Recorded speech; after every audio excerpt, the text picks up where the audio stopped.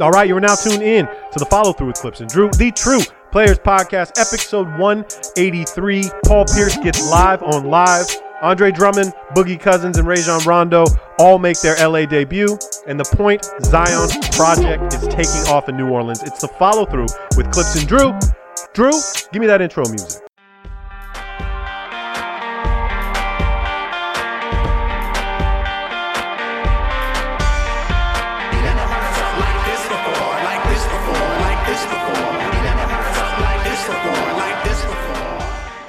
What up, podcast world? What's up, everybody? You know what it is? You know where you're at. It is the Follow Through with Clips and Drew, the True Players Podcast, episode 183, Drew? Yep, 183. 183. We're on the back end of the NBA season. We got about 20-25 games left for most squads. We're going to talk Clippers and Lakers. We're going to talk some Zion talk, Denver talk. We got to start with dumbass Paul Pierce. Like, I think that's the hottest topic of the week, Drew. All right. And it's wild because I actually hopped on the live. Like, I saw he was going live, and I'm like, you were on Instagram? Yeah. Yeah. And immediately I said, what the fuck is he doing, right? Can you break it down for people that aren't aware? Okay. For people that, and some people hadn't seen the video. Right. Paul Pierce is obviously having a poker night with his boys at the crib. Right. Blatantly smoking L's, just blunts, blunts. He's high as hell. You could tell Mr. Red Eye. He's got strippers twerking behind him. Yeah. And he's doing nothing to hide it. Okay. No. Like absolutely nothing. Right. Even a girl, like there, people were commenting, like, you know, when you can comment on live sessions. And like some girl named Megan like said something, and Paul Pierce is like, "Oh, Megan, you should be over here. You can make some money." So obviously he's like telling these girls to come over and dance. Now look, ESPN, all right, and people already I love Paul Pierce. We know this. I have told I do not. You know that I love Paul Pierce. No, but I do not. not. No, you do not. I hate Obviously, Paul Pierce. the Celtics connection, Lakers, like you're not supposed to like Celtics. I love Paul Pierce, all right, as a player. I defend him on this show almost as much as Paul George and Zach LaVine, okay? He is not the best ESPN analyst, and we're seeing with a lot of these former pros, right, that a lot of them aren't that good. And it's been blatantly obvious to me that Paul Pierce doesn't put any effort or work into it, right? Right. Like a lot of people might not like Chris Webber or Grant Hill for that matter. Both of them are very good, okay? They put a lot of time in prep. Chris Webber has gotten better. Yep. All right. Reggie Miller's very good. I like him. And Yeah. people can say what they want about Chuck. There's a difference between studio show and then broadcasting Right. the game, right? So C-Web and I think Grant and I think who was the other guy that you just mentioned? I was just talking Reggie. Oh, Reggie. Mm-hmm. Reggie. Those guys found their little niche by actually being at the game and broadcasting the game alongside, you know, the play-by-play guy. And I think those guys are nice. And I do think all three of them have gotten better since they've started that path. But studio guys like Paul Pierce, who is not good enough to be in the game and reporting, you know, next to a play-by-play, they use the studio guys to just provide some analysis so that Rachel Nichols has a little bit more, you know, people to kick it to. And I think out of that group, we've seen a huge rotation, to your point. Like in the last 10 years, there's been just a number of retired guys that ESPN has gone, let's see who hits. It's almost like they're drafting retired players. Like who's going to be the next who Chuck? can be, who can be, you know, Chuck, and who can be Shaq, who can be Kenny. And then for ESPN, they've had this like kind of revolving door thing. And Paul Pierce for a minute had that nice role. So go ahead. Well, just there's a lot of takes that this guy makes that, you know, the whole D Wade thing. I think he did get, you know, saying that he's better than D Wade. Obviously, like you can make an argument for it if you want, but again, you don't say that. I think he gets picked on a lot by his coworkers as well. Like Jalen gets in his ass sometimes. Richard Jefferson, he's also good too. He's funny. I think Rich is really hitting stride with that. Definitely, and he plays it off that he's like a rookie at it, and like, he said the other night, like, I might be a full-time podcaster soon if I don't get this right. But back to what you were saying, like, they tried that Area 51 with KG and it just doesn't work. Right, well, that was TNT too. I'm just talking about all these former guys that think you shows. can just step into this space, and it's not that easy. And you do have to do your prep, man. You got to know your players. You got to know, offenses and defenses and people's tendencies and all this stuff. You got to want to. D Wade's been good too. You have to watch the games. Right. Okay. Yeah. And so back to Paul Pierce, obviously taking that job seriously is, farther down on the list when you're having strippers at your house and smoking trees. And okay, I think that you have to know you're getting fired. All right. I'm all for smoking weed, guys. Blaze up, smoke, have strippers, have fun. It's legal. You deserve it, Paul. You had a great career. You've got a bunch of money. Live your life, man. Yeah. And a lot of people in our comments said the same thing. Let this guy live. Let him live. I'm like, okay. ESPN is a Disney company. Yeah, you dog. can't do that for Disney. You can't.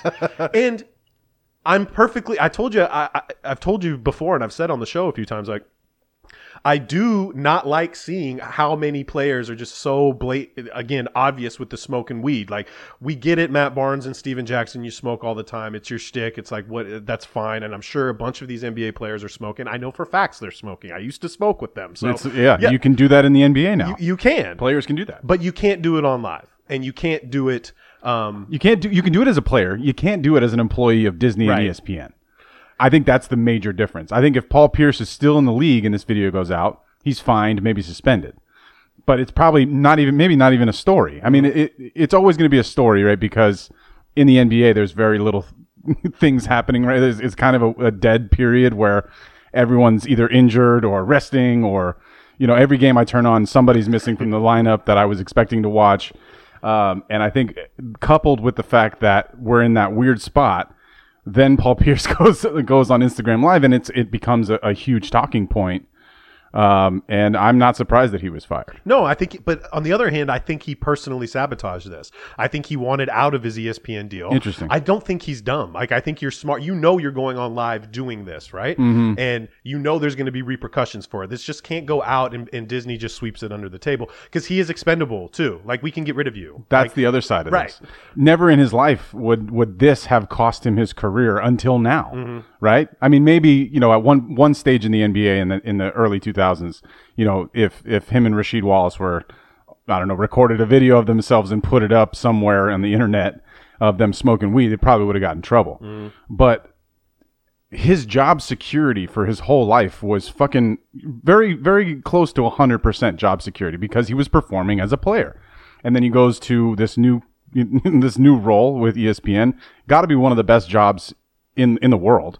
You're only working for an hour or maybe 2 hours a day, unless you're Stephen A. Smith. Right. Well, no, I'm talking about the players, right? Like those guys, Rachel Nichols and the hosts of those shows, the ones that are journalists, the ones that are, constantly on every day and having to prep the show and do all that stuff. These guys come in and they just give their opinions. They're there for an hour or two and then they bounce. So it's like one of the best jobs you can possibly have. And for you to be as big of a name in order to even apply for the job and even be considered means that you're already in a small bracket. But there is a ridiculous number of former NBA players that are trying to break into this field because it is a great job, because they do know what they're talking about. And I don't think Paul took it seriously. And I do think, kind of to the point that you're making, it may have only been a matter of time before this was done. Mm-hmm. Because there's only so many of these jokes that can be made at your expense when you're supposed to be this expert, when you're just clearly wrong and making ridiculous calls. I think Charles Barkley gets away with it because Charles makes outlandish statements and they're funny. But when you listen to his analysis, he, like you said, preps. He watches these games. He watches all the time and he gives his, I think pretty valid points on what has happened in these games. It's when he goes to the predictions. Charles is who I'm talking about. When Charles starts to predict stuff, it doesn't work that way, and it's humorous. But that's also kind of the levity of the show in general for the TNT show. They have that moment where you want to laugh. You want to hear Charles say that, the Orlando Magic is going to win a championship in 3 years. And he didn't say that. That's just like an example. Right. Whereas the Jump presents itself a little bit more on the serious side. Now, when you bring in Richard Jefferson, you bring in Perk, you bring in some of these guys that are very comfortable being light and cracking jokes. I think that's when the Jump or those ESPN shows are at their best. And Paul just wasn't. He was never one of those guys that really looked like he was going to fit in. To me, it just never seemed that way. So I think despite this being the number one reason that they're letting him go, I don't think he would have made a much longer career out of ESPN unless he decided to take it as seriously as he did his playing. It's also it's also an opportunity for these players to still stay relevant. You know what I mean? And like have a voice and Paul Pierce could have used, if he took it seriously, could have used, I mean, it's an opportunity you and I would love to have, right? Sure. And even going back to Perk, like I'm not a huge Perk guy, but Perk stays on the grind. And he knows what he's talking about. He knows what he's talking about. So what's funny is, Paul Pierce came out like the next morning laughing. He was posting videos like, just I'd be smiling too, bro, if I've made $180 million. He doesn't have to worry about it. You don't. But then he already gets approached by an adult site. What's it called? Cam Soda. They approached him and offered him $250K because they want to start a new NBA show with exotic dancers, right? Yep. And I'm like, okay. That's a great opportunity. That's a horrible look for you, bro. If you want to go from the Jump and ESPN to doing some low-grade porno NBA show, okay? Like, how many people are going to that porno site going, I really, you know what I want to listen to? Cam Soda. I want to know. I'm here on Cam Soda. Let's check out, recently I've been watching the NBA. Let's check out what Paul Pierce has to say. And just no graphics. I'll just be able to kind of watch the dancers. And he's just smoking weed with strippers. And I'm like, okay, dude, I don't know. I think and another thing was there was only 350 people on his live session. So maybe his social media skills aren't as great as they were. I just think it's a bad look, man. I also do think maybe because of the fact that his social media following isn't that significant. And he's also, I would say, anybody who's in their 40s has got to be relatively new to the social media thing. I think he thought it wasn't going to be that big of a deal because IG Live, like those things, correct me if I'm wrong, you can save them, but they don't, like they're done when they're done, right? Like you can record them and save them and you can automatically post it. Right. Or you can just let it go, right? And it's gone forever. Or those 350 people can screen record you. Of course. No. But my point is, I don't think he thinks that was going to happen. I think he was like, yo, this is dope. This is a dope I'm night. having a great time with my friends. This is a great time. I want this to be, I want to share this with the world. And I don't think he took that moment seriously as being like, this is something. Do you want to know why, Drew? That could get me fired. Do you want to know why? Why? Because he was high. Yeah. He was high as hell. He was like, having an awesome time. I want to show everybody how awesome this is. Right. I'm jealous I wasn't there. It looked like a fantastic time. I'm good at poker as well. I happen to be quite good at poker. So are you? I would have taken his money and ran. They had the Hennessy going. They had the blunt. Especially if they're high and they're drunk. Yeah, I'm taking all of their money. But in our comments, a lot of people kind of got, they were just going to his defense, and I'm all for that. But like, come on, dude, let's have some common sense. Just know your situation. Right. And it's pretty clear. I think if anybody, like for instance, if Rachel Nichols or somebody along those lines, for ESPN, one of these hosts, if Woj had posted a video of him doing the same thing, I think it would have been kind of the same exact response. Like you can't do that. But again, you're in a room with your friends too. Right. Where are your homies that are saying, "Yo, put the phone away"? Yeah, that's probably not the best look. Put the phone away. Unless you're Paul Pierce going into that situation saying, "Look, dude, I'm about to get fired." Like the whole goal is I want to get fired and get out of this ESPN contract because Cam Soda really wants me, and I don't know what Cam Soda is. I've never heard of him before this. But they got $250K to pay Paul Pierce. Good for them. All right, so Paul Pierce OnlyFans coming soon. Probably. We had Clippers-Lakers this week. We had the LA showdown on Sunday. And I got to say something, Drew, man. I mean, obviously, I was looking forward to the game. I look forward to every Clipper game. Especially when you can get a win. Well, yeah. But I didn't text you the whole game because, I felt so bad for the Lakers. Like, 4 minutes into the game, this was the first game all season, actually in a long time for me, where I'm like, you know what? I probably want to watch Netflix because it was horrible. I mean, just the amount of shots there was no offense for the Lakers whatsoever. None. Kuzma was airballing free throws. Yep. Okay. Throwing it off the side of the backboard. It was ugly, Drew. And again, you lost Drummond in his first game with the toenail. So kind of, the chips aren't falling in your favor right now. But did you take anything away from that game? No, absolutely not.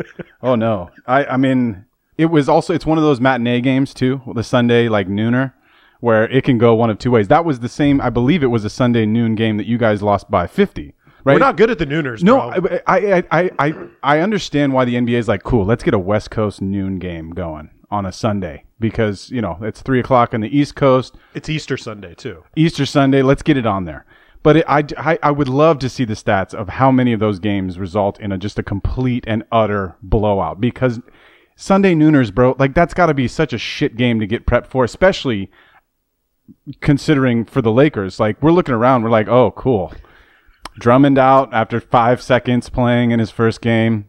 No AD, no LeBron. Wesley Matthews also out. Like how long's he out for? Well, he played actually. He played did he? last night against Toronto, Okay. so he's back. But it's like it was just like, oh fuck, like we lost some games. We won some games going into that, which was awesome. That was just by the luck of our schedule having to play. Sacramento, you beat.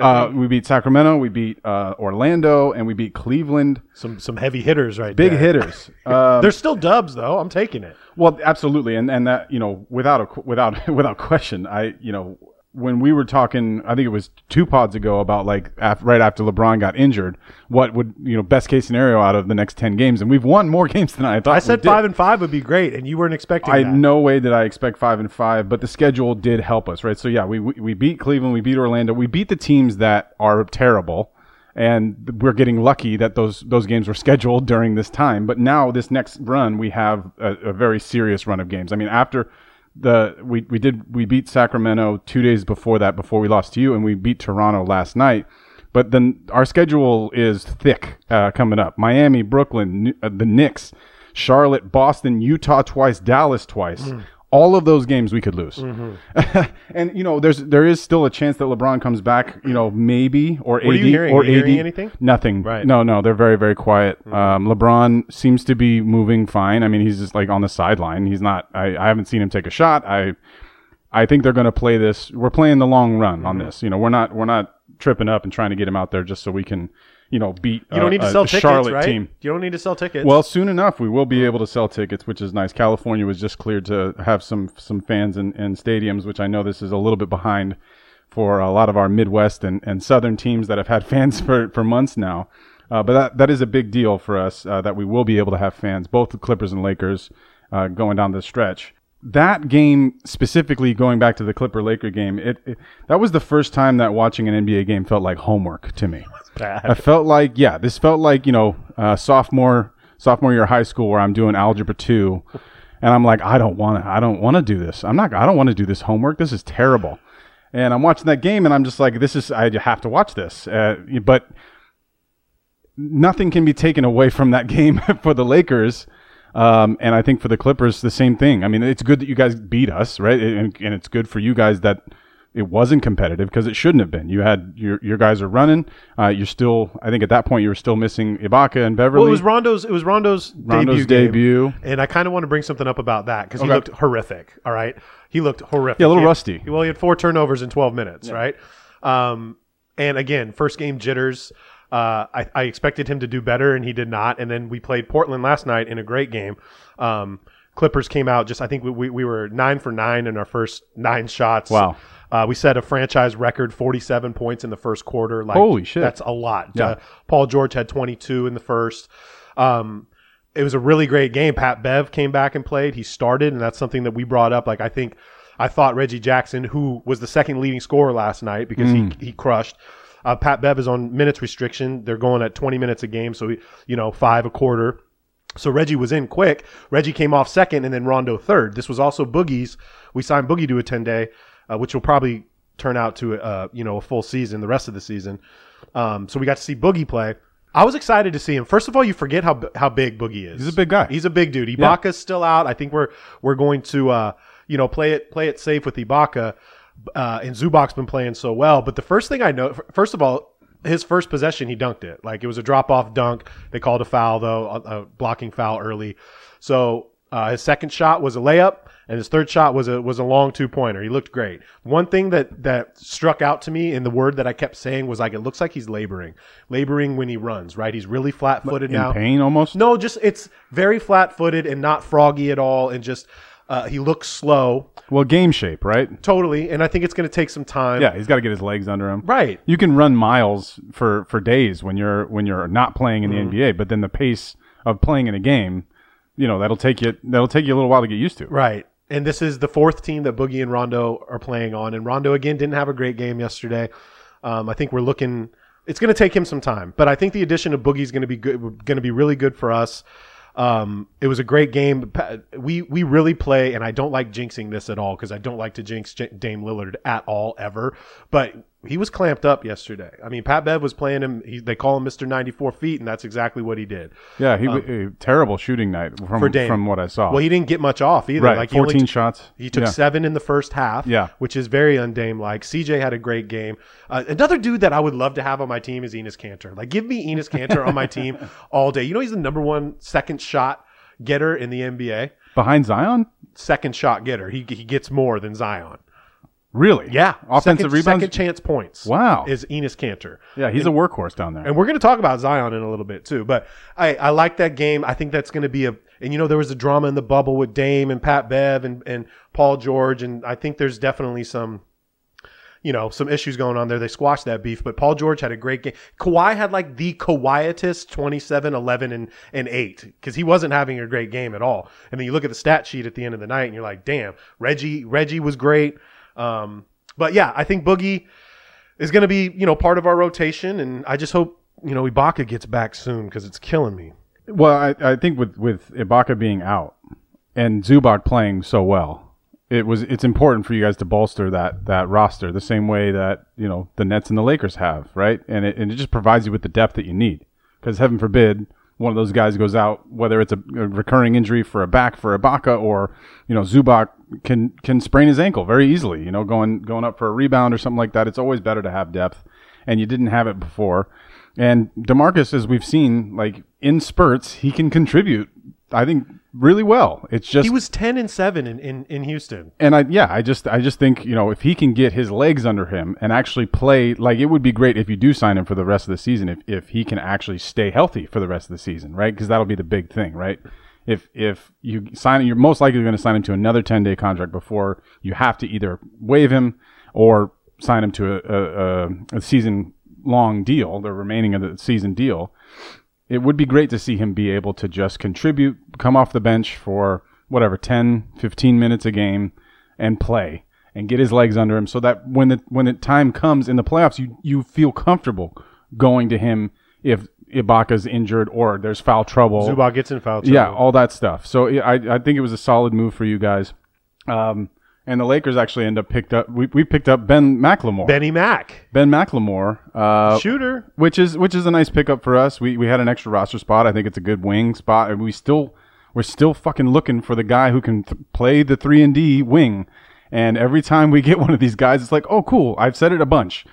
He's a 37% three-point shooter. Fantastic. Let's see if it actually works when he's on this Laker team. Because God knows you're going to get some open looks. You just got to be able to knock them down. Once the full roster is healthy, yeah, he's going to have a lot. Yeah. Well, even now, like even the way that we're playing, we're actually moving the ball pretty well. I mean, that Clipper game was just atrocious catastrophe. You know what you need to go for in free agency, dude? Who's that? You got to go for DeMar DeRozan. He said he's gonna play the free agency field, and we just don't have very much money. Yeah, that's true. So that's the thing is is DeMar looking to come home? Fuck yeah! Like if we can make it sweet deal, a little hometown discount, and get him in for there are no discounts. And slide him into where we need to be. Then I'm in for that. I will say though, picking up McLemore is nice. I think the kid still has some pretty good potential. He's so young. He's still pretty young. And it just I think Houston, with Harden there, he really found a rhythm and was playing great for them. And I hope he can bring that same kind of energy and efficiency to the Lakers. But it reminded me of something that I wanted to bring up on the last pod when we were talking about buyouts and trade deadlines and all that stuff is I'm a little upset that the Lakers didn't throw their hat in the ring for Fournier or for Oladipo, considering how cheap those guys went. And while McLemore is nice, he's not the same player as Fournier and certainly not the same player as Oladipo when Oladipo's playing his best.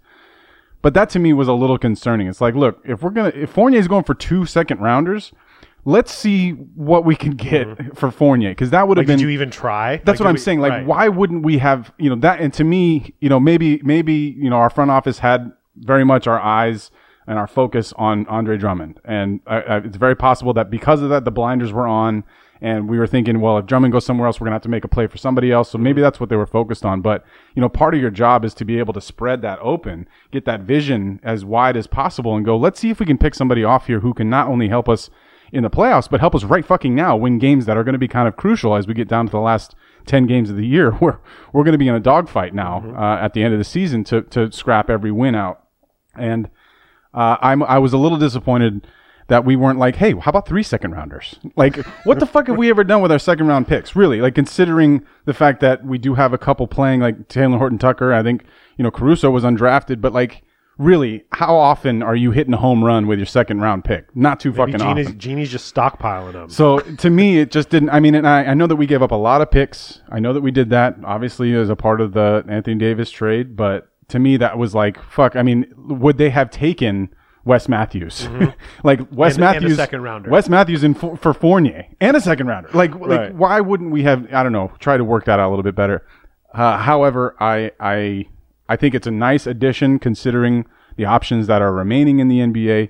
I think McLemore can come in and immediately compete for a starting role in this particular lineup until Anthony Davis and LeBron are back. And who knows if he proves himself efficient enough. I think he could be really like down the stretch playing a lot of minutes for us if he can be the consistent 3-point 3-and-D guy that we've been fucking waiting for. Danny Green, Wes Matthews have both struck out thus far, so we'll see if this guy can step up to the plate and actually do that for us. You know who's scary, and I've been watching them, and I said they were going to be scary, and you did too, but Denver, man. Denver's 8-2 in their last 10. They've won 6 in a row. Since Aaron Gordon's gotten there, I mean, they've won 4. Since he's been there. MPJ's numbers have gone up. I mean, for the season, he's at almost 17, 7.5 and 1 assist. And then the past 4 games with Aaron Gordon being there, he's 20.5. He's 32 of 53 shooting, 9.5 rebounds a game. They're just deep and scary and athletic, and they're exactly and they kicked our ass last week. We had no answer for them, even though we weren't full with Ibaka and Pat Bev and everybody else. But they look really good, Drew. And they are going to be... These playoffs are going to be wild. For Denver, it's beautiful to see Gordon fitting in so seamlessly. And I think that really does speak to the talent level that they're playing with in Jokic. I mean, Jokic he's just balling right now. Like, it's insane. And in the last 2 games, he hasn't even made a 3-pointer. And he's just been triple-doubling, like 16 assists in one game. It's just like, fuck, man, this guy is so damn good. And I think it was... I said it on the last one. I think it's the most impactful trade made during this trade deadline, even more than PJ Tucker, who I haven't seen on the court because he's out with a calf problem now. I do think that Aaron Gordon changes a lot of things. It's like it's almost like turning the clock back on Millsap to me. It's like they got like a 7-year younger version of Paul Millsap. That's the way I look at it, and I think that's what they needed. And that's why Jeremy Grant was so valuable to them. Regardless of that, Denver is right now sitting in the 4th seed. They're on 6 wins in a row, as you mentioned. I don't see them slowing down anytime soon. I think they're just going to get better. And I do think that this is now where we typically see Jamal Murray start to ramp his game up. So it would be nice to see not only the consistent, unbelievable play from Jokic and these, MPJ, Gordon, Barton, all these other guys, playing and scoring and playing well on defense. It would be nice to see Jamal start popping up and getting these 30, 40-point games as, if you're a Nuggets fan, as you're going into the playoffs and actually, make another run to the Western Conference Finals. I wouldn't be shocked if they're able to do that. They're a really well-built and well-coached team. And Aaron Gordon came in the locker room the other night and said, these are the easiest buckets I've ever gotten. Yeah. And that's what we said. Joker's going to have a new toy in Aaron Gordon. He's going to make it so easy for this guy. I just think the athleticism with MPJ and with Gordon. Now they're going to have to come to a crossroads at the end of the season, though. Like, what's going to happen with Aaron Gordon? And then, like, do you offer MPJ his extension, his rookie extension? Now, like, Trey and Luka are going to get Supermax extensions, right? I think it's 163 over 5 years, something like that. And then MPJ will probably be in like the Jaylen Brown category with 130. And then I think with these numbers, you got to give it to him, man. You got to pay in. But again, Jamal Murray had a huge deal. Right. Jokic has a huge deal. Yep. And then are you going to invest in in MPJ? And I think the answer is yes. Yeah, and so Aaron still has an extra year on the back end. Gordon does. It has one more year on his deal. So that helps them because they won't have to. They can stretch that out. They don't have to pay him until the following season. But I do think, certainly when you're letting Jeremy Grant go, you're like, okay, we're locked in. MPJ is our guy. And I do think when you look around the league, there's very few players at his age that are as talented as him. So I absolutely think they're going to fork out the cash. And it is going to be interesting. I mean, Denver has done so well for themselves in the draft that they've had to, in the last year especially, let a lot of guys go because they're just like, fuck, you all are playing so well, we have to let you go because we can't afford to keep all of you guys, which is a hell of a problem to have because in most cases, people are just whiffing on draft picks. And franchises year after year are just screwing it up. So, shouts to them and the front office. They scare me, Drew. I mean, you don't want to see them in the first round. But of course I don't want to see them in the first round as a Laker fan, but I have ultimate confidence in my team. You and all Laker fans do right now. Well, it's just because I still like as bad as it is for the Lakers right now. I feel like it's the same thing with the Nets. Like we still haven't seen Kevin Durant. He's going to be playing his first game in like 2 months tonight, supposedly, after James Harden went out with a hamstring injury, and it's just the same thing. We just assume, and I think it's a correct assumption that if those two teams are healthy, there's nobody that's going to compete. And I very much feel that way. Like, even though Denver got better and the Suns and Utah and the Clippers, and, Portland at times is froggy. Like, I just have ultimate confidence in the fact that with LeBron and Anthony Davis on the floor, even if our shooters aren't shooting, as we saw the whole bubble last year, like our shooters were not necessarily hitting other than Rondo, and then KCP stepped up huge for us in quite a few games down the final stretch. Outside of those guys, we were struggling to shoot threes. I just feel very confident that nobody is going to beat us if we're 100% healthy, and that includes Jokic playing as good as he is. I just think now especially to guard Jokic, we have Drummond, we have Anthony Davis, we have Gasol, we have Harrell. Like, we can throw. What's up with Montrez getting kicked out every game? So that's something I did want to bring up. Please bring it up. In the last game against the Raptors, the Lakers shot the fucking lights out. We had 9 threes in the first quarter, which is insane. That's a lot for you. It's huge, and especially considering the group of players that is out there. Shout out to Morris because he had a great game. He had one good game. It's his first really good game. He had a really good game. He hit 3 threes, all 3 of them from the corner in the first quarter. And so it was I think it was in the second quarter. We were up big, like right from the beginning. Toronto was just not, or Tampa was just not. They weren't mentally there. They also don't have Van Vliet right now, who's out with a hip injury, I believe. And so they were starting, a bunch of guys they just got, like Trent started, and OG Anunoby, Pascal, and the lanky guy. I always call him Chris Broussard, but it's Boucher. Yeah, Chris Boucher. Boucher. That guy's. Don't call him Broussard. Yeah, I always do that. Boucher, Toronto fans love him. And Bembry, where they're starting 5, right? So, which is like, cool. I think we have a chance against that, right? And I'm watching the game, and there's kind of a fast break. OG Anunoby gets the ball up front, and Schroeder goes in for a hard foul, but it was a good foul. Like his left hand was all on the ball, and he just tried to hold him down. I mean, it's what a point guard does when he's about to get dunked on, right? So, like, I'm not going to get dunked on. I'm going to slide down and hold him and make sure he can't get up.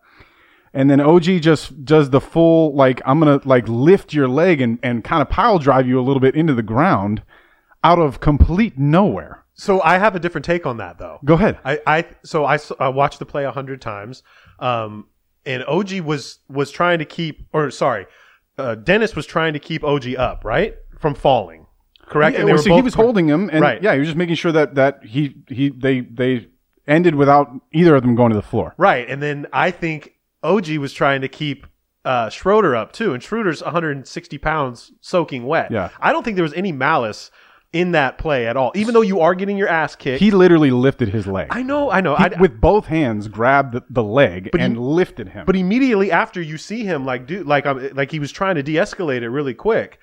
I think as soon as he did it, he regretted it. Okay. That's the way that I look at it. He did it, and he was like, fuck, I shouldn't have done that. Okay. I think that's the way that because you're right. His reaction when it happened, it was like, oh. Like, I'm chill, dude. Shit. Chill, right? But I mean, you can't tell me. even as you're kind of coming to the ground, they were pretty much stopped, and he just lifted his leg up and turned and slammed him into the floor. And then Trez got tossed. So this is the one thing I did want to bring up in regards to this. That was throughout the entire game, that was the worst ref game I've seen in the NBA in a long time. Are you sure about that? Because in a long time. And that it started before that, but that play in particular, they took forever to review this play. And let's just be honest, OG probably should have got ejected for that. And Schroeder probably should have got a flagrant 1 or something like that, because that's what they're calling now when you like wrap up a guy as he's trying to go up. That's probably what it should have been. But they felt the need to eject somebody. Like when I was watching it, because I was watching it live, I couldn't fucking fast forward through this bullshit that they were sitting at the table just having a conversation for 15 minutes.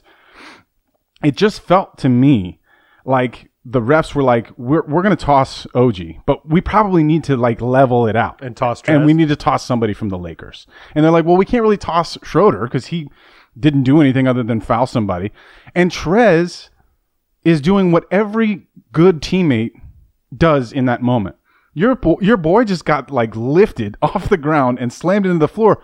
I'm going to run into that and be like, dude, what the fuck are you doing? Like, get away. Like, what is this? And it's, to me, I'm surprised that a fight didn't break out. I mean, the NBA, it's very rare now for any punches to be thrown, but like that shit is completely intolerable. Like, as a teammate that has been in situations like that before, I'm usually one of the first guys in that scrum to body up whoever just did that to my teammate. And I'm fully supportive of Harrell to do that. But he didn't really do anything. He did. I mean, he came in hot. He came in hot and he pushed Trent out of the way. Mm-hmm. But that was it.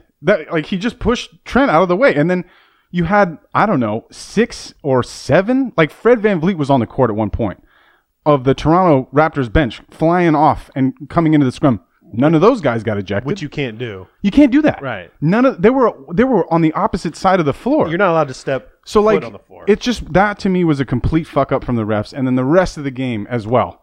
Just god awful. Terrible refereeing. And yeah, so I mean, the good news out of that game is that we won, even though Trez got ejected. We had one of the best shooting nights as a team in a long time for us. But you know what? I love Trez for that shit. And I think that's something he would have done for any team that he's ever been on. And that's part of the character and part of the player of Montrezl Harrell that you want on your team. Like, every team should have an enforcer that's not afraid to get ejected. That's not afraid to we have 6 of throw them some blows. Right. That's our problem. You happen to have quite a few. But I do think that moment was great for Trez, and I think the refs were terrible. I think that, knowing NBA refs, they do, like, before every game, like, they have certain players that they're going to watch, and Trez is a banger. And I think maybe one of those matchups where, we got to keep this clean and whatnot. And I hate the 15 minutes to review anything. Like, I'm completely over it. Right. If you're watching the play, as you're watching the play, you're a referee, just make the call. Yeah. Right. We don't need 15 minutes. And it did seem like it took them a long time to toss Trez. Long time. And Trez was even over it. And I think he threw up the deuces when he left. Yeah, took off his jersey. I mean, but there was like legit, like, they told him he was ejected. He came back and like LeBron was talking to the officials. Like, it was ridiculous. Right. It was outrageous. None of it had to happen. Let OG get ejected, or even I would have been fine if he wasn't ejected, flagrant 1 or whatever. Let's just play. Let's just play the fucking game. Like, let's keep it going. Like, why do we have to always eject people? Well, I mean, that stems from, 2 weeks ago with Dwight Howard and Trez. Trez didn't get ejected on that one. He didn't, and he probably should have. Like, no. Come on, man. Look, you get a certain amount of warnings, right? But that was all Dwight Howard. Well, he was the instigator, but I mean, Trez was doing his thing. He's not going to back down. I know, and that's the best part. I love that Dwight Howard, the day that he got his ring, got ejected. I love that. It's in the first perfect quarter. Yeah, it's a perfect Dwight Howard moment for something so petty. They both were so petty. Yeah, it was perfect. It was perfect. I actually thought it was very entertaining and very petty from Dwight. But I like in that instance, Dwight Howard didn't need to be ejected. You know what I'm saying? Like. But they warned them so much. The referees were already over it in the first quarter. Right. So when you warn, and then you purposely walk right in front. Which is why I'm fine with Dwight getting ejected. Okay. But I would have also been fine. Like, come on, like let's just clean it up. I'm going to give you like double tech. We'll double tech it. And then you got one left. And if you do it again, you're gone. And it was a primetime game too. And like, we're really going to just toss players right now, first quarter. Like, come on. I do think there is, Luka got the technical for saying and one on the layup. I mean, dude, if we're calling techs for that, it's going to be a goddamn tech. It's like Billy Crystal when he was the ref in that From Paris with Love. Forget Paris movie. That one of my favorite scenes. But it feels like every game there's a potential. Yeah, every game that I watch there's a potential for a ref to go, "You're out of here. Right. You're out of here. You're out of here. You want 1-2, you're gone." Like Kareem. what? We can't say and one anymore. That's what I'm saying. Like, and granted, I understand that every layup or every shot that is taken in the NBA seems to be there seems to be like an and one associated with every single shot taken. LeBron and Kawhi are probably the biggest culprits of it. All they do literally, is you could name a player, and I guarantee if we went back and watched their last layup, literally top to bottom, all of them would be like and one. So look, I understand that has to like kind of stop a little bit as well. But there has to be some sort of medium. You gotta have some emotion. It's sport, man. It's game. Right. Like you're on national TV. Like let us have some emotion. I understand banging on somebody and swinging your nuts in their face is what's it called? Taunting. But let these dudes dunk and hang on the rim for a second. Right. I do think that like I said, there's a combination here of the refs being a little too quick to go for the technical foul, and the combination of the players screaming at them literally every time they touch the ball. It sucks. I don't really see a way out of this place that we're in, because you're not going to stop. The players aren't going to stop talking to the refs. And I think there has to be a better way. Like sometimes these refs, they feel like they're trying to be friends with the players or something like that. There's all these conversations happening all the time, conversations with the refs. Like if there's a free throw, I swear to God, almost every ref is having a conversation with a player about the play that just happened or the two plays before, like watch the push in the back, watch the holding. I don't know if we have to stop all of those conversations. They need to go back to the old school, like you're saying, where it's one player is the one that's able to talk to the ref. Like, listen, Kelly Oubre, yes, you're not going to come up and talk to me. Let's talk to Steph. Right. Maybe that's the way out of it, because it sucks. Mm-hmm. It does. It sucks. I don't want seeing, like, we're already missing enough players from games. The NBA product is suffering right now because of all the lineups that are just not what you expect to see. When you're watching the Bucks and you're like, oh, Giannis didn't play in that game. That's why they lost by 1 to the Warriors. Or the Warriors got blown up by 53 points because Steph wasn't in there. It's like, on top of that, we're also getting top players ejected in technical fouls that just it seems avoidable to me, but I just don't know the way around it. So maybe that's something they should explore, where you just have to stop the conversations. They're going to have to address it this summer, like when the season's over, with the refereeing and, the dialogue that you have with players the whole freaking time of the game. I totally agree with you. And what's funny is I don't mean to bring it back to the Clippers too, but like Kawhi, who literally says nothing. This guy doesn't get calls. He doesn't get as many calls as you'd expect. Sure. Paul George doesn't either. Like I don't know what it is about that. So maybe you need to start like talking to them more and getting in their asses, because it seems like sometimes you're forcing the referee to make a call. Are you noticing? This is something I'm noticing a lot more. There's a lot more late calls. Yeah. Like plays over, foul. They're about to take it out of bounds, then a foul. Because there was somebody that screamed or fell awkwardly or something like that. Like, come on, man. Yeah. I do think also, like, with the review thing, I think the refs are still, like, in every sport, not just basketball, but like in football, and I watch a lot of soccer as well. Like, the review process is supposed to be helpful, but in fact it ends up like weakening the power that the refs feel like they have in the moment. Like it's now, instead of making a call and being like, this is what I saw or this is what I thought, it's like, I don't know if I saw that. I don't want to be wrong. And so then there's that delay that you're talking about. Like, oh, was that a foul? Oh, maybe my partner's going to call it. Oh no. Oh shit, the ball, it missed. I'm going to call it. Like, he didn't make it, so I'm going to call the foul now. I don't know how to fix it, other than the fact I do think this is probably inevitable, where you just have the game being reffed from Secaucus. Like, they have all the screens and you got multiple refs in there watching each game, and there's refs on the floor, but they have an earpiece, and when they're told or when the light goes on, they blow a whistle and then they fix it that way, which would suck also. It would. Because then, I mean, how quick? It would take even longer. How quick can they do that, right? Like, I don't know, and I don't want refs to be gone either. Like, I think it's a human game. That human error is a part of things. I enjoy that refs are able to make calls in the moment, and it sucks when they decide games, or it sucks when they make bad calls. But I don't want it to go a different route. I still want there to be refs involved. But it just seems like, especially with technology, as it continues to advance, they got like 45 cameras in every stadium. Like, why not try and automate it a little bit more? Well, and now you're turning these West Coast games. People want to watch the Lakers. They want to watch the Clippers. And, 1 a.m. Yeah, your game's starting at 10 p.m. in New York. And then these games are taking 2 hours and 45 minutes. Yeah. Like, nobody's staying up to watch the game. So hopefully they can streamline it a little bit and make this a little easier on everybody. Really quick, I wanted to bring up that the point Zion experiment is working. Oh, yeah. Okay. And Lonzo just, he had 8 threes the other night. His stroke is coming along great. Big game for Lonzo. It was. And I think it's this is what we've been asking about Lonzo. I want to see the confidence and start taking your shots. And that's exactly what he's doing. The confidence in his shot right now is looking really good. But Zion, 25 straight games with 20 points on 50% shooting. It's the tying Shaq for the most times doing it. He's probably going to beat it tonight when they play. He's been phenomenal at the point position. Like, I didn't even know how great of a passer this guy is. He's just turning into this huge complete package that nobody can stop in the paint, and his handle is so smooth. And I think it's taken a lot of pressure off of Lonzo as well. Mm-hmm. But what Zion's doing right now is something special, man. Well, it took long enough. I mean, geez, like He's only played 60. Who are you talking about, Lonzo or Zion? Zion. Zion's only played 60 No, games. not what I mean by that. It took long enough for Van Gundy to be like, here, okay, cool. Like, let's do this. Like, you're the total package. Let's get him the ball. Let's get him the ball more. Right. It's like, wait, like when this season started, they're like, cool. Like, we'll have Brandon Ingram shoot most of the shots. Zion, you rebound the shots, and then you put him back in.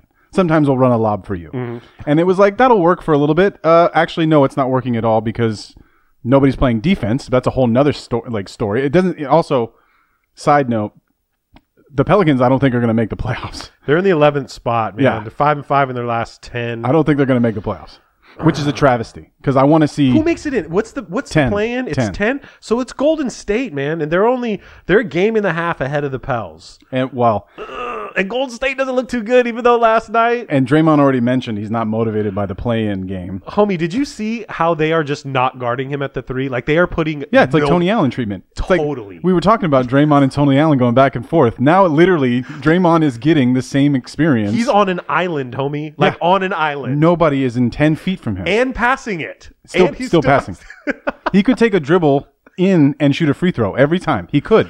And they would let him do that. They guard Zubac better at the 3 than they're doing Draymond. Anyways, back to what you were saying. Sorry. So the thing that I was trying to make a point about was that Van Gundy clearly fucked up in the beginning of the year, and I still think he's stumbling through this. He doesn't. I don't think him or Griffin could foresee how bad this was going to go as a head coach who has all this experience. Especially experience with big men, young big men. And Zion it's not something that Van Gundy's ever seen before. Nothing he's ever coached before. This is a whole new generation of player. And obviously Zion is a whole nother level of that. And it just makes so much sense to just be like, here's the ball. Go do. Make something happen. Go do what you do. Mm-hmm. Nobody can stay in front of you. And if they do, you're just going to power through them like we've seen countless times already this season and dunk on everybody. So now I do think it's nice that Van Gundy and the front office and whoever it was that said let's get Zion the ball and have him bring him up because nobody can stop this guy.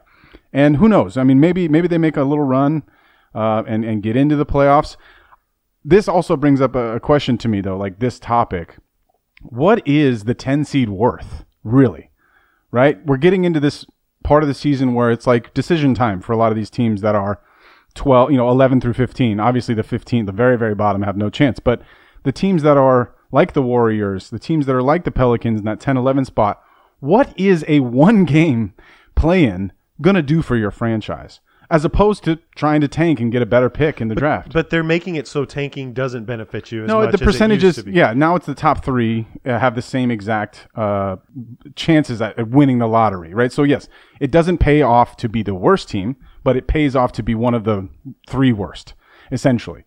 And even still, more likely, you know, the lower that you get in the rankings, the higher the chances are that you get a lottery. And we've seen it time and time again every year. One of those teams that finishes not at the very bottom they always creep up somehow or another, except for the Knicks.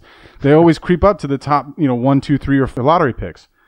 I just think that the Pelicans, the Warriors, teams in those situations, they just really need to evaluate what does one play-in game mean to the organization for this year and what it might mean for next year. Because if you are still trying to do that thing to get into the play-in spot, what's the benefit? All right, so the benefit to me is on both sides. Like, the NBA wants to see Zion and the Pelicans in the playoffs. We want to get that other game. And a lot of these players, Drew, they're incentive based. If you make it to the playoffs, you get an extra $250K. There you go. Or $150K or whatever it is. And the players I'm not necessarily calling into question. The players, I always think they're going to want to win. I do think that in their nature, they're competitors, they want to win. They don't want to lose. No. I'm talking about the decisions of the front office and the head coaching staff to say, no, let's actually try and compete for this 10 seed. I don't see how you don't say that to your team. And again, like I think if the Pelicans get it, like they're hitting their kind of a stride right now, right? So Lonzo's shooting well, Ingram is Ingram, Zion's turning out to be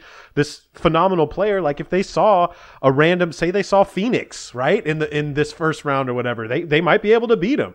And Phoenix is playing crazy, playing really well. And you know, to say Steph doesn't want to make the playoffs is something I will not say. I agree. He's disgusted with his team. He said it. Like, this should sting. These losses should sting. But it's also it's on you too, Steph. Like, you're the franchise player. You're the guy that's supposed to hold it on the shoulder. And again, he had a great game last night. I think he's doing that. He's trying. He's trying his best, Yeah. right?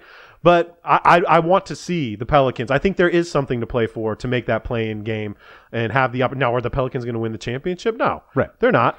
But I think that's just the bigger question, though. And I do think it's a question that all of these GMs in the bottom 10 teams are having to really look at themselves and say, like, what is the benefit of going into the play-in, and what's the benefit of us tanking the rest of the season and trying to get the best possible draft pick? I'm looking at like Sacramento at the 12 spot. Like, these guys need to make the playoffs, and they haven't made it in a while, dude. Right. And they have all this talent, and they're in the 12 spot at 22 and 29. So they're right there with New Orleans. They're a half game back of New Orleans. So I think that that bottom half, and again, Drew, like there's so much talent in both, you know, the East and the West, that a lot of these teams, it's just a shame that, you know, San Antonio and New Orleans are in the West right now with all these great teams that are playing. And that's another thing, is like the standings aren't moving because everybody's winning. You know what I mean? Like, Except for the Lakers. Well, I mean, what are they? The Lakers got a couple wins. The Lakers are 4-6 Yeah. in their last 10, right? Yep. So, but your next 10 are, like you Yeah. mentioned earlier, are going to be tough. It's going to be a tough road for the Lakers, but I don't know. To me, I understand. I want to commend the NBA for including the play-in. I mean, we saw a great version of that one game in the bubble, which was awesome to watch, and I'm excited for those games. I just think each team needs to evaluate whether or not it makes sense for them to be in part of that or not. And to be quite honest, what is one play-in game do for your franchise? It's going to be a hard-fought game, though, that one game. You would assume. It's not like you don't have the luxury of like, well, we have 7 of these. We might be able to have 7. We got to play our asses off this one game. Who was in the play-in last year? It was Blazers and Memphis. Memphis, that's who it was. Grizzlies, Blazers.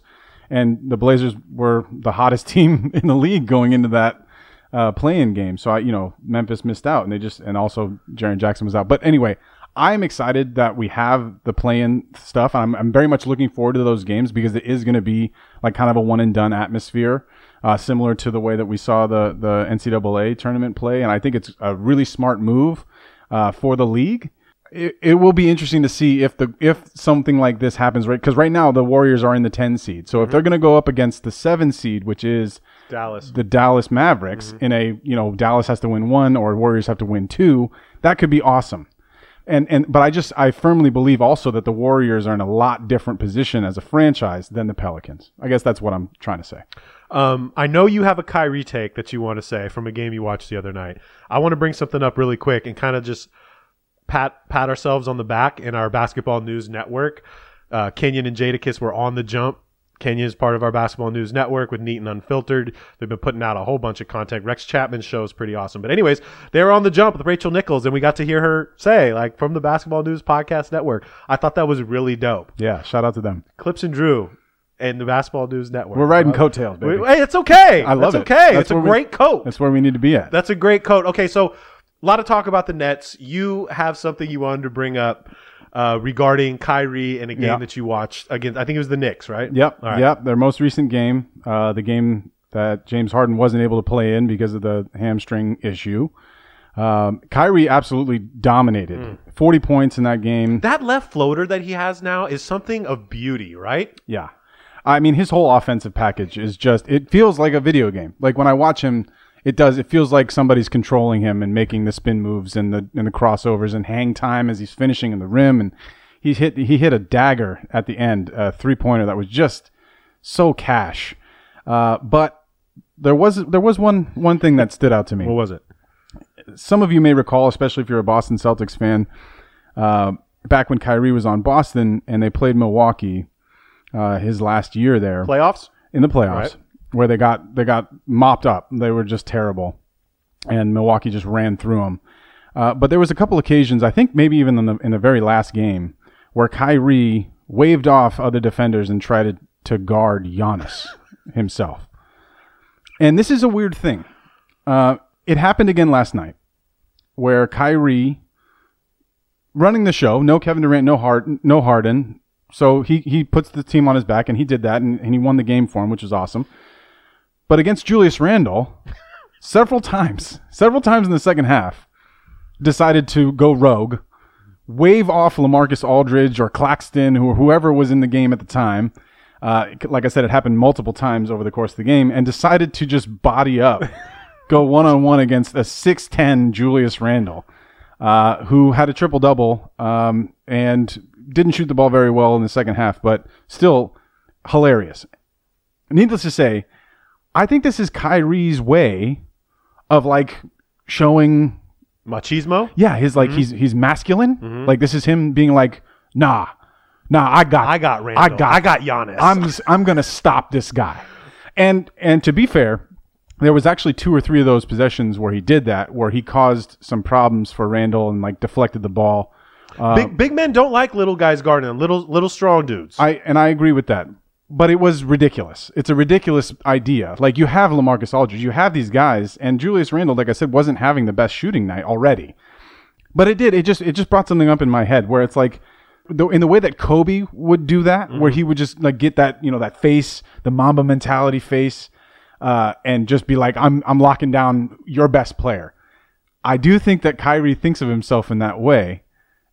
But it's ridiculous. Which is okay. Like, it's okay if you think like that, right? I do think that, like, while this is a regular season game against the Knicks, if he tries that shit in the playoffs, like he did for Boston, that's going to be a catastrophe. Because what it did do, while he may have caused some problems for Julius Randle while Julius was trying to dribble, it threw off the whole defensive rotation. Right. If I'm LaMarcus, I'm like, well, why am I here then? Yeah, I have to guard Elfrid Payton now? Right. Okay, where's Payton? Where's Elfrid Payton? I don't know where he is. And so then Julius was able to swing, and then they were able to get, pretty decent looks out of that because Kyrie just, as the ball was coming up, was like, no.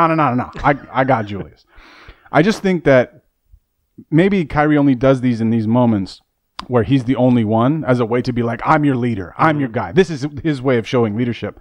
But it also kind of can undercut the rest of the team while doing that. Needless to say, I don't expect him to do that frequently. I would be shocked if he does it in a playoff series. But it is something that's entertaining and something to look at the next time he's out there by himself. Because I think when Harden or Durant is on the floor with him, he doesn't seem to get that way. And I know we talk a lot about Kyrie on here, but I think it was after that game he was getting on the bus and just handed a wad of hundreds to a street vendor out Chicago. there. That was a different game. Was it a different game? Yeah, they lost to Chicago, and that was that game because they were in Chicago. And Kyrie he had his walking stick and he walked past a group of fans and didn't even get any food from him. And then I guess supposedly there was a kid there that was like crying to meet him, and he came back to meet the kid. Stop the team bus. That's just so crazy. And he is a good dude. Like, this guy does a lot of stuff, but it's just weird stuff like that, like wanting to guard Randall. And again, I've seen it all the time with Pat Beverly, but Pat Beverly is a defensive specialist. That's what he does. That's what he does. Yeah. And he loves doing that, and he does it the whole game. And he's also like well versed in that. Like, he knows how to do that. Right. And not to say that Kyrie doesn't know how to play defense, but it is a lot different.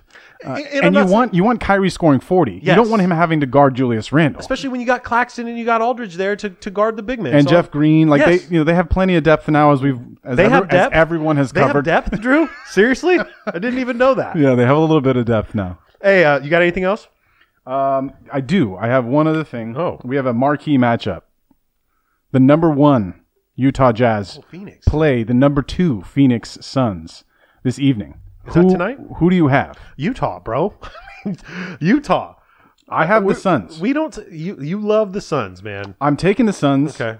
And here's why. Tell me. They have won 6 in a row. Okay. The game is in Phoenix as well. And I believe they have fans in Arizona there. But I also think this is a game where Chris Paul's leadership and kind of a statement to say we're actually just as good, if not better, than this Utah Jazz team. The Jazz are coming off of a loss, which might not be good for Phoenix because they're probably going to be pissed that they just lost the game. But I do think this should be a very, very good game. And again, who fucking knows? Like, there probably is going to be 3 or 4 guys that aren't going to play that we don't expect, that are going to be scrapped for some reason. But I'm hopeful that marquee matchup for the NBA, for the product of the NBA, that we get all 5 of the starters playing for both sides. And I hope it's going to be a competitive game. Utah's lost 1. Phoenix has won 6. They're both 9-1 in their last 10. Yep. So I think that you're right, Drew. This is going to be a big game. I forgot about that, too. All right. Check us out on basketballnews.com. You guys know the spiel. Neat and Unfiltered, Kenyon Martin and Jadakiss. The Posecast, James Posey. We got Alex Kennedy. We got Spencer Davies keeping it 94. The Dunker Spot with Nekias Duncan. Of course, the follow-through with Clips and Drew. And we're Ghost. Shout out to Baylor. You know what it is. You know where you're at. This is the